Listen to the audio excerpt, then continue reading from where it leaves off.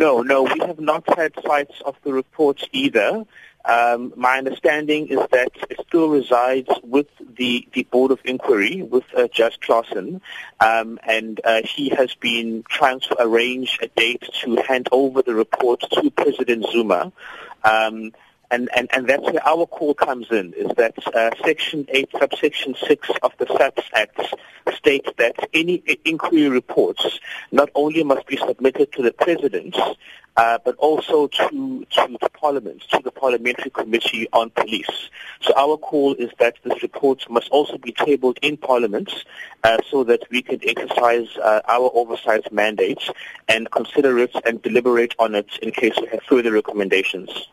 So have you, or are you still going to approach the chairperson of the Portfolio Committee? We'll be writing to the chairperson today, urging him to request the tabling of that report. And if he doesn't agree, what would be the way forward for you?